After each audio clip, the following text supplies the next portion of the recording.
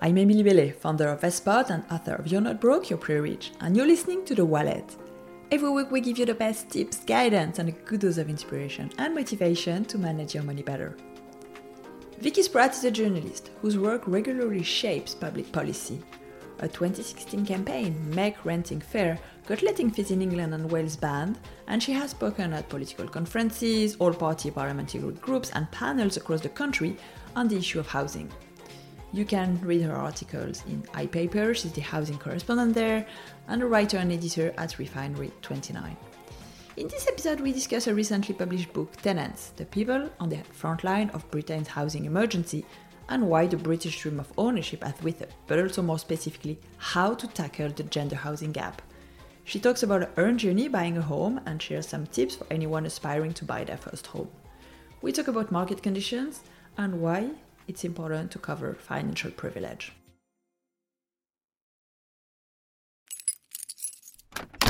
The stress of buying a house can feel overwhelming and very time-consuming. There are so many things to consider, and you definitely don't want to miss anything or get it wrong.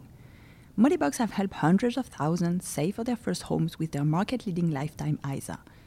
You'll also be relieved to find out that Moneybox now offer a free mortgage advice service that supports you from your first steps to your doorstep. They cover everything from finding and securing the right mortgage, all the way until your completion. A dedicated case manager will help you manage all the admin between solicitors, lenders, and estate agents, making your home buying experience all the more stress-free. Please note your home could be repossessed if you do not keep up repayment on your mortgage. A government ISA withdrawal charge may apply. Remember that we are not certified financial advisors. Information shared in this podcast is for educational purposes only and does not constitute financial advice. You've been writing about housing since, maybe 2016. Your campaign, Make Renting Fair, was, very popular, basically letting fees in England and Wales banned. Can you talk a little bit about what got you interested in this particular topic? It's quite straightforward, actually. I have always been interested in housing because I think for everyone, home is the center of your life. It's where everything starts. It's where you wake up every day. It's where you go to sleep. It's where you're your most vulnerable. But it's also where you should be safe. And for so many people in our country today, home does not feel like a safe place.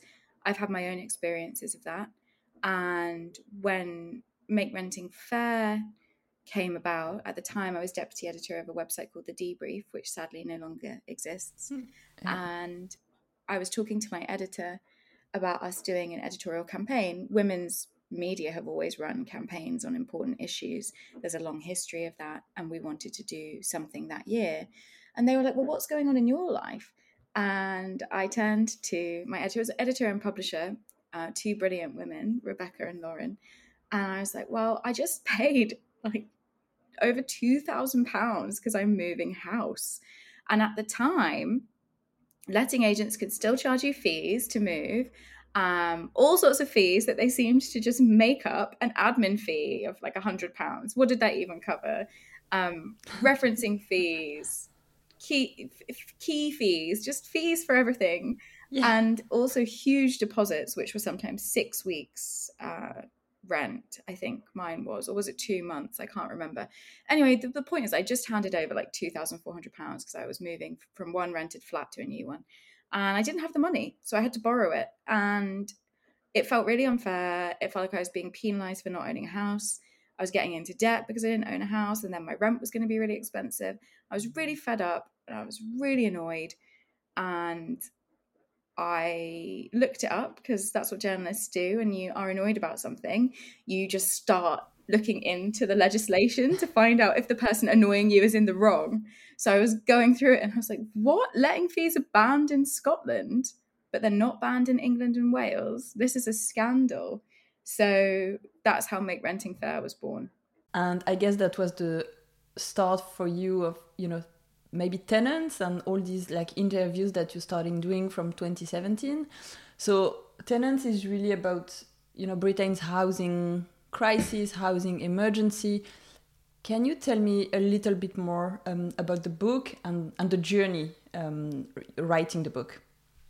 Well, interestingly, my experience of reporting on housing started slightly before Make Renting Fair, which is relevant to your question. So I used to work at the BBC as a political producer and broadcast journalist, and I worked on a program that was then called Daily Politics, is now called Politics Live, and I worked at Newsnight, and I used to work on Radio 4 News.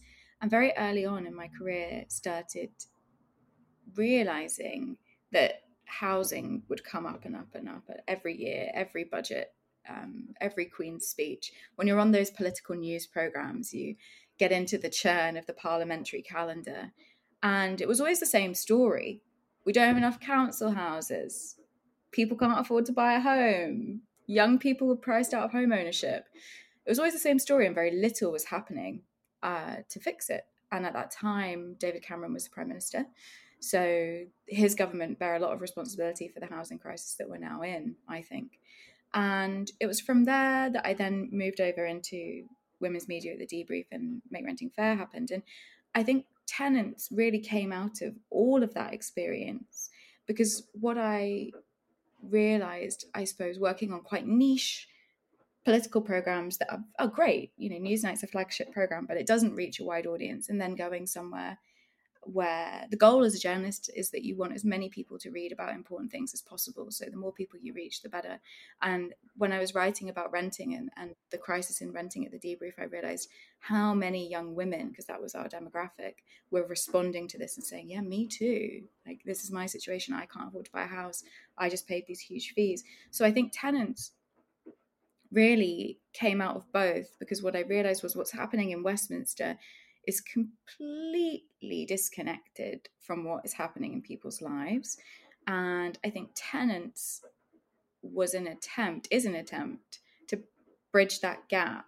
And so what I hope I've done is, for the reader who experiences the housing crisis and worries that it can't be solved, worries that politicians don't care, but also maybe doesn't know the history of, and let's face it, who's tuning in to the Queen's speech and every single budget? It's my job to, and then read the documents so other people don't have to translate it. Yeah, but no one's tuning in really, unless you're retired and you've got the time.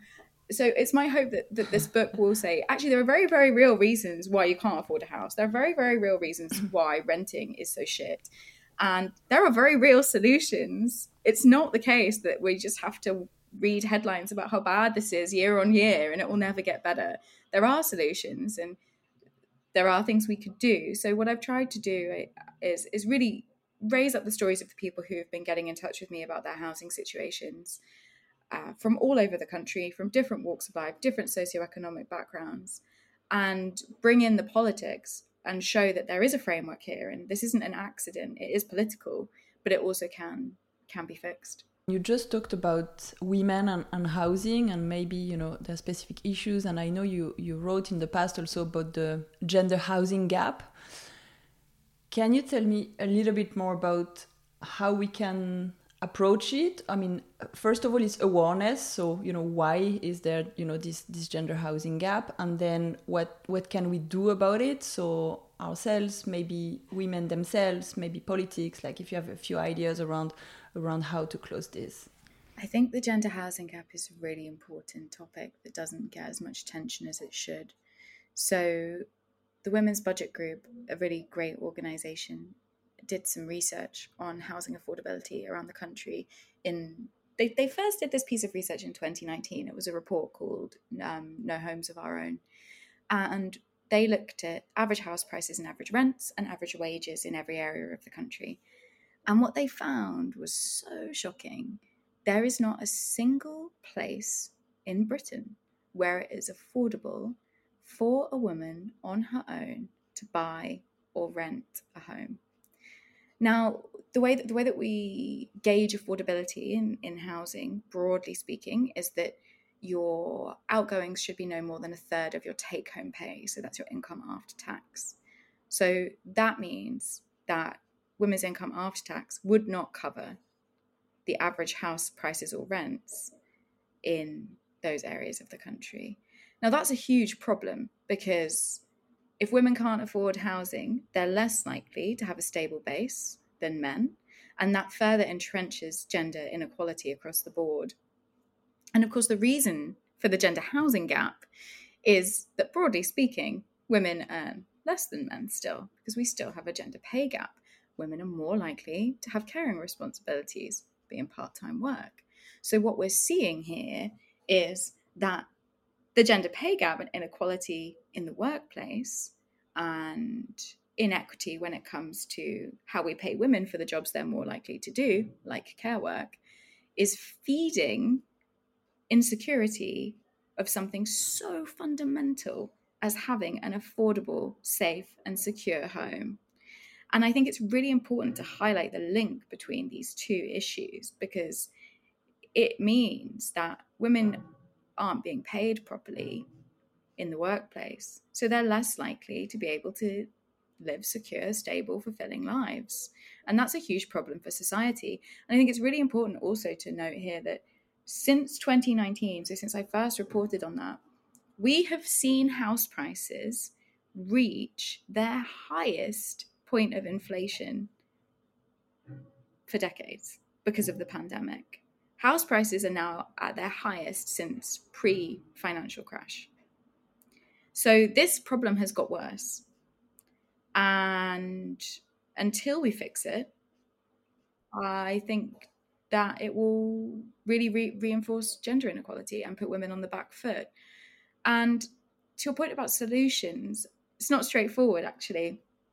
And I think this is maybe why we aren't doing anything about it, because house price inflation, and so that, by that, when I talk about that, I'm talking about the price of houses that you would buy if you were going to take out a mortgage, is really complex, and it's a huge driver of our economy. The mortgage market is a really, really important driver of financial services.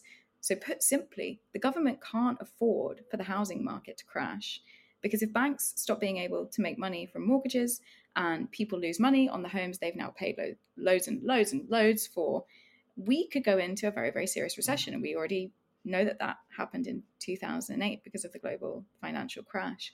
So fixing house prices is not straightforward. Rent inflation is also at an all-time high right now because of the pandemic.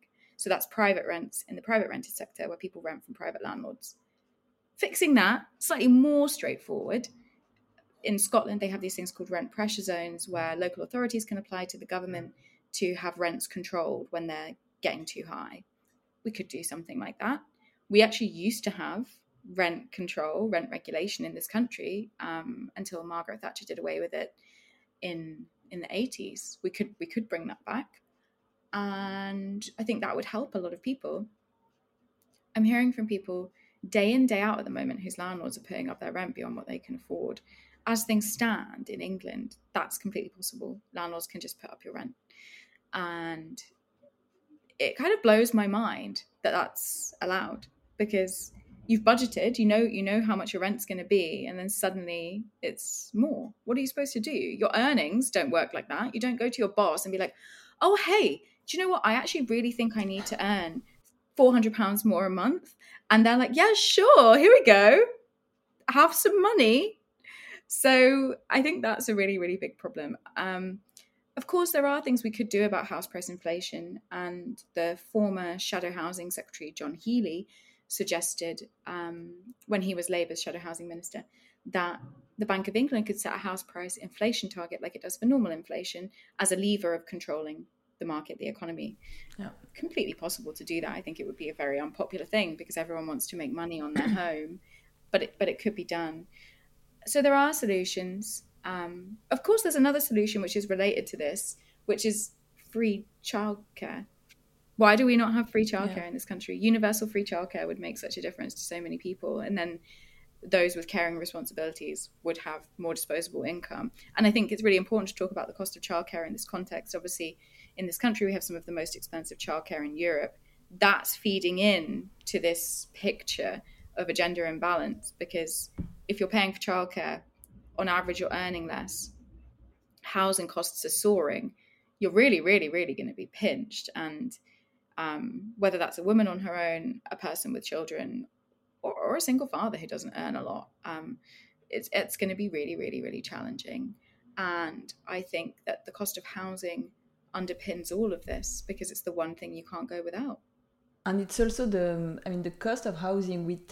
People tend to sort of accept it, because again, like, it's very hard to negotiate. It's not like, your bills where you can start to look around. I mean, if you've been living in a place, it's also really hard to move and find another place. I feel at the moment, from the conversations I'm having with young people and my community, people are starting to struggle with, like, bills, inflation cost. There's this pressure to also save for your future and also enjoy your life today. So it's really hard for people to, manage a budget. Like, I mean, first of all, being on top of your finances is super hard, and then really owning, like, what's coming in, what's coming out, budgeting, and then this pressure of getting on the housing ladder, which is still like a big dream for a lot of people, and it would be amazing to all have a home and potentially have a mortgage that would be cheaper than paying rent. Can you talk a little bit about this dream of owning a property and being getting on the housing ladder? Well, firstly, I really resonate with everything you're saying there, and I think, and I really can't overstate this enough, I think we're in a mess. And I think if inflation keeps rising, we could be in a real social and economic crisis if we aren't already. I mean, I think we are. From what I'm hearing from people and from what I know, watching my own bills go up, this is really, really serious. And I think calling it a cost of living crisis, as the government does, is kind of quite a convenient distraction, really, from the reality. Cost of living sounds quite airy-fairy. It's actually the title of one of my favorite Deborah Levy books. It's very sort of existential, like the cost of living. What is the philosophical toll of being a human being? Like, that's not what we're talking about. We're talking about people who are literally saying, I cannot afford to pay my energy bill, my rent, and do a food shop. So I'm going to have to pick one. But it's picking one from the essentials. Right. That's also the issue, right? I mean, you've got your budget with, like, your lifestyle pocket or whatever, but you're sort of and your saving pocket, and both of these are just going to disappear to make sure you can cover for your essentials for most people. Exactly. And we're penalizing people who don't have wealth. Like, let's be clear about what this is. We're penalizing people who don't have wealth. And that's really also what the housing crisis is. It's penalizing people who don't have wealth, whether that's capital of their own because they're in a high-paying job, or family money that can be passed down to help them buy a house.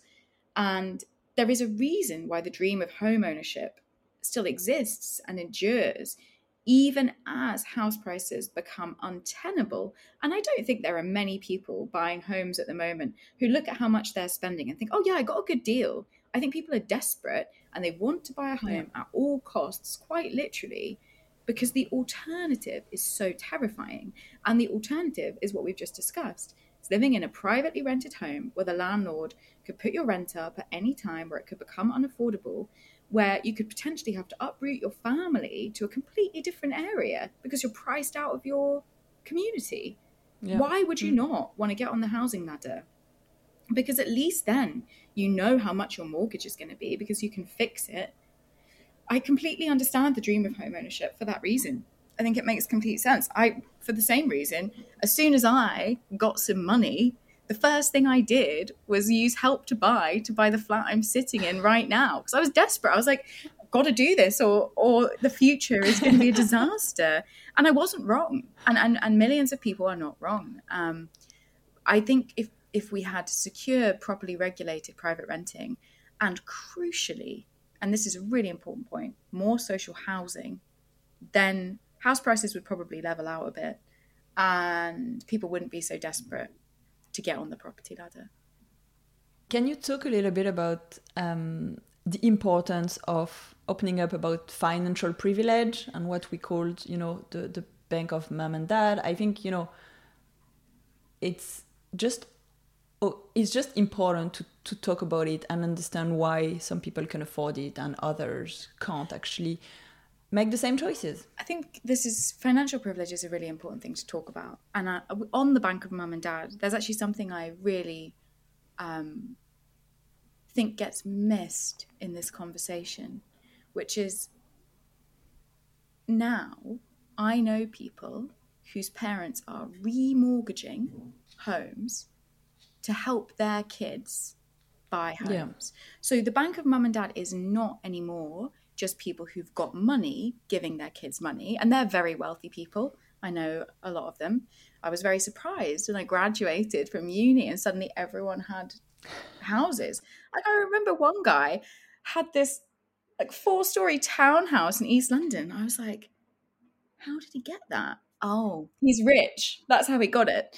But so there are those people, and then there are people whose parents are literally remortgaging, taking out loans, taking money out of their pensions to help them get on the housing ladder. These people are not wealthy, and they are going to need that money back. I know one person who that is the case for, right? Like, her mum took equity out of her pension to give her a deposit for a house, and now her mum needs that money back, because if she has to go into care, that money is going to have to pay for her care. So there are levels of financial privilege, right? And I wouldn't have been able to buy this flat if it wasn't for some money from my ex-partner's grandparents, which I have to give back to him. It's complex. It's really complex. And I think the problem with the bank of mum and dad is that we're flattening the conversation, and we're thinking that everybody who's had family help is in the same position and that they're incredibly wealthy. That's not the case. And I'm very concerned about this economic trend of people taking money from their future to prop up the housing market. And I don't think we have any data on that, because how do you record it? It's not being recorded anywhere. Like, how many people have taken money out of pensions? How many people's parents have taken out loans? There's one woman in the book whose mother gave her money from her retirement fund. And I think what we could see if this continues is younger generations who've borrowed money from family to get on the property ladder, then having to financially support older people. And we did it all to prop up high house prices. And what we can see with the housing market, I mean, this is getting into the economics of it for a moment. I'm not an economist, but I think we should all have been taught about this in school, because it's really important to understand that money has just continued to inflate housing. Housing hasn't magically become more affordable. In fact, everyone's desperation, completely understandable as it is, to pour money into housing so that their kids will be secure, has caused prices to go in one direction, and that is up. And we're now at a point where actually, if house prices do fall, or there is another crash, although a lot of people don't like the word crash, and I understand why, it's not particularly helpful to reinforce this narrative of boom and bust, we're going to be in big trouble. People have quite literally mortgaged their futures to prop up house prices. Can you talk about your experience buying your home, or maybe like some of the tips you can share with anyone who's getting started today, looking for a place, trying to save money, and looking for a home? Yeah, of course. It's a difficult one, because I bought my flat with my ex-partner, who I'm no longer with. So it's not just my story. So I don't want to also tell his story, because that wouldn't be fair to him. But what I will say on it is, I wouldn't at that point in time, this was 4 years ago, have been able to do it as a single person. There's no way. It was our joint income, and I took redundancy from a job, and also got some money from this book, and his grandparents kindly gave him some money, and it wouldn't have been possible without all of those things happening. If you want to buy a house and you are worried that you won't be able to, the first thing I would say is that there are ways of doing it.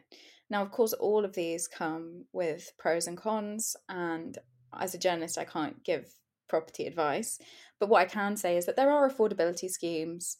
They all have their pitfalls, Help to Buy being one. That's actually due to run out next March. They're not going to bring it back.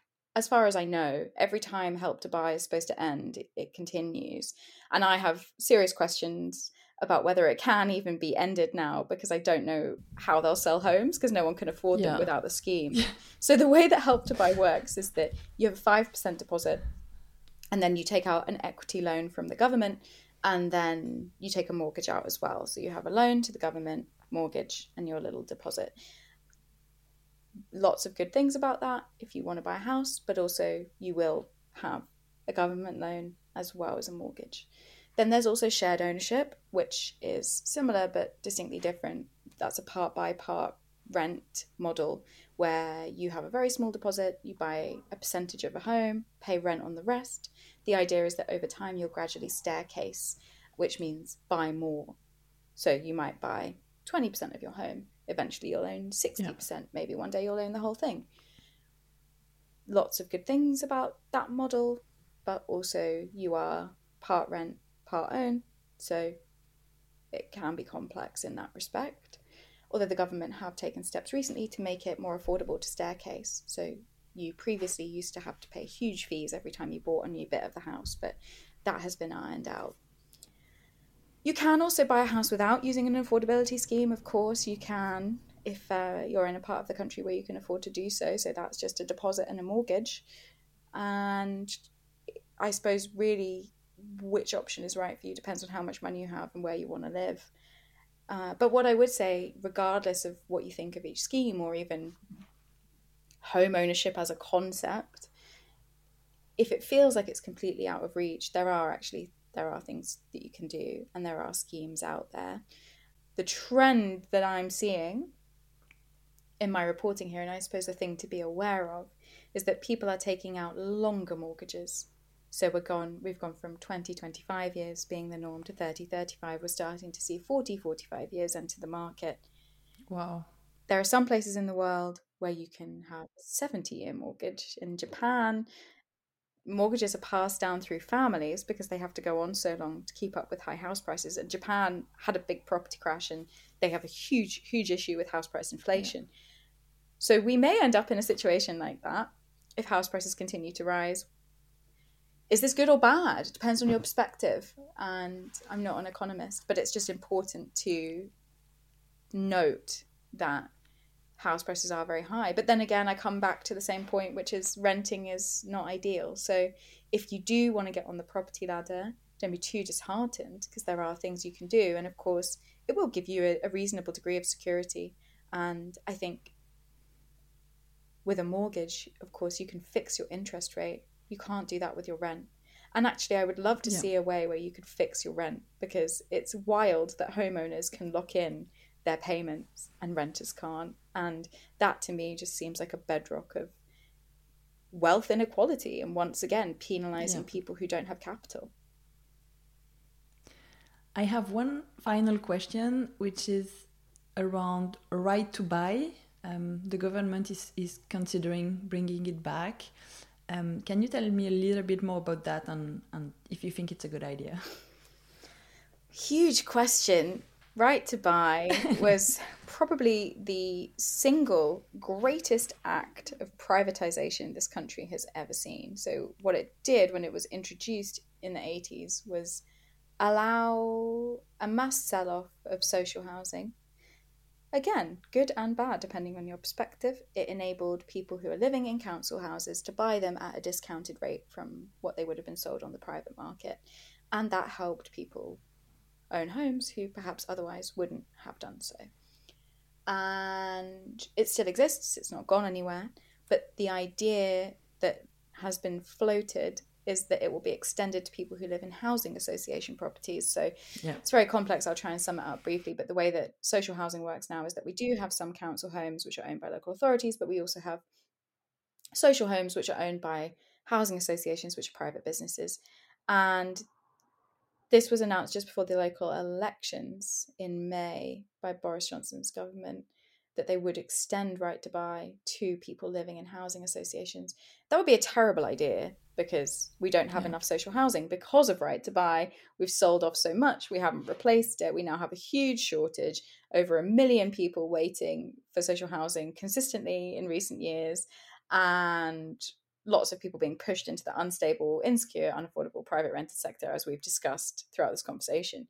So getting rid of more social housing is not the answer to this crisis. And I think it would be quite complex to bring right to buy in for housing associations for lots of reasons, the legalities of it and the finances. if they did find a way, I think it would be a disaster unless they're going to start building hundreds of thousands of social homes every year. So let's see what happens there. My hunch is that was a cheeky little pre-local election announcement attempt to get people to vote Conservative. But hey, what do I know about the cynicism of politicians? Thanks, Vicky. And finally, a question I ask all my guests. What does money mean for you? Money means security to me. And having had very, very little money, and now, touch wood, long may it continue, earning an amount that I feel I'm able to live comfortably on and save on, I would wish financial security for everyone, because it has completely changed my sense of self, how I move through the world, my mental health, and just knowing that I have a safety net because I'm able to save is revolutionary. So I think money is security.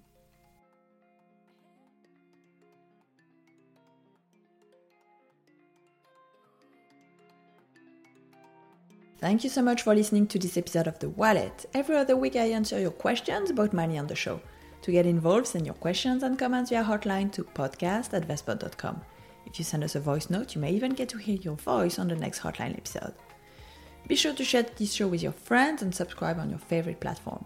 Please also leave us a review on Apple Podcasts and Spotify. It only takes a few seconds, but it helps more people find our show. Join us again next Thursday for another episode of The Wallet. I will be chatting live at Mortimer House with Bonnie Lister-Parsons about how to fund your business, the ups and downs.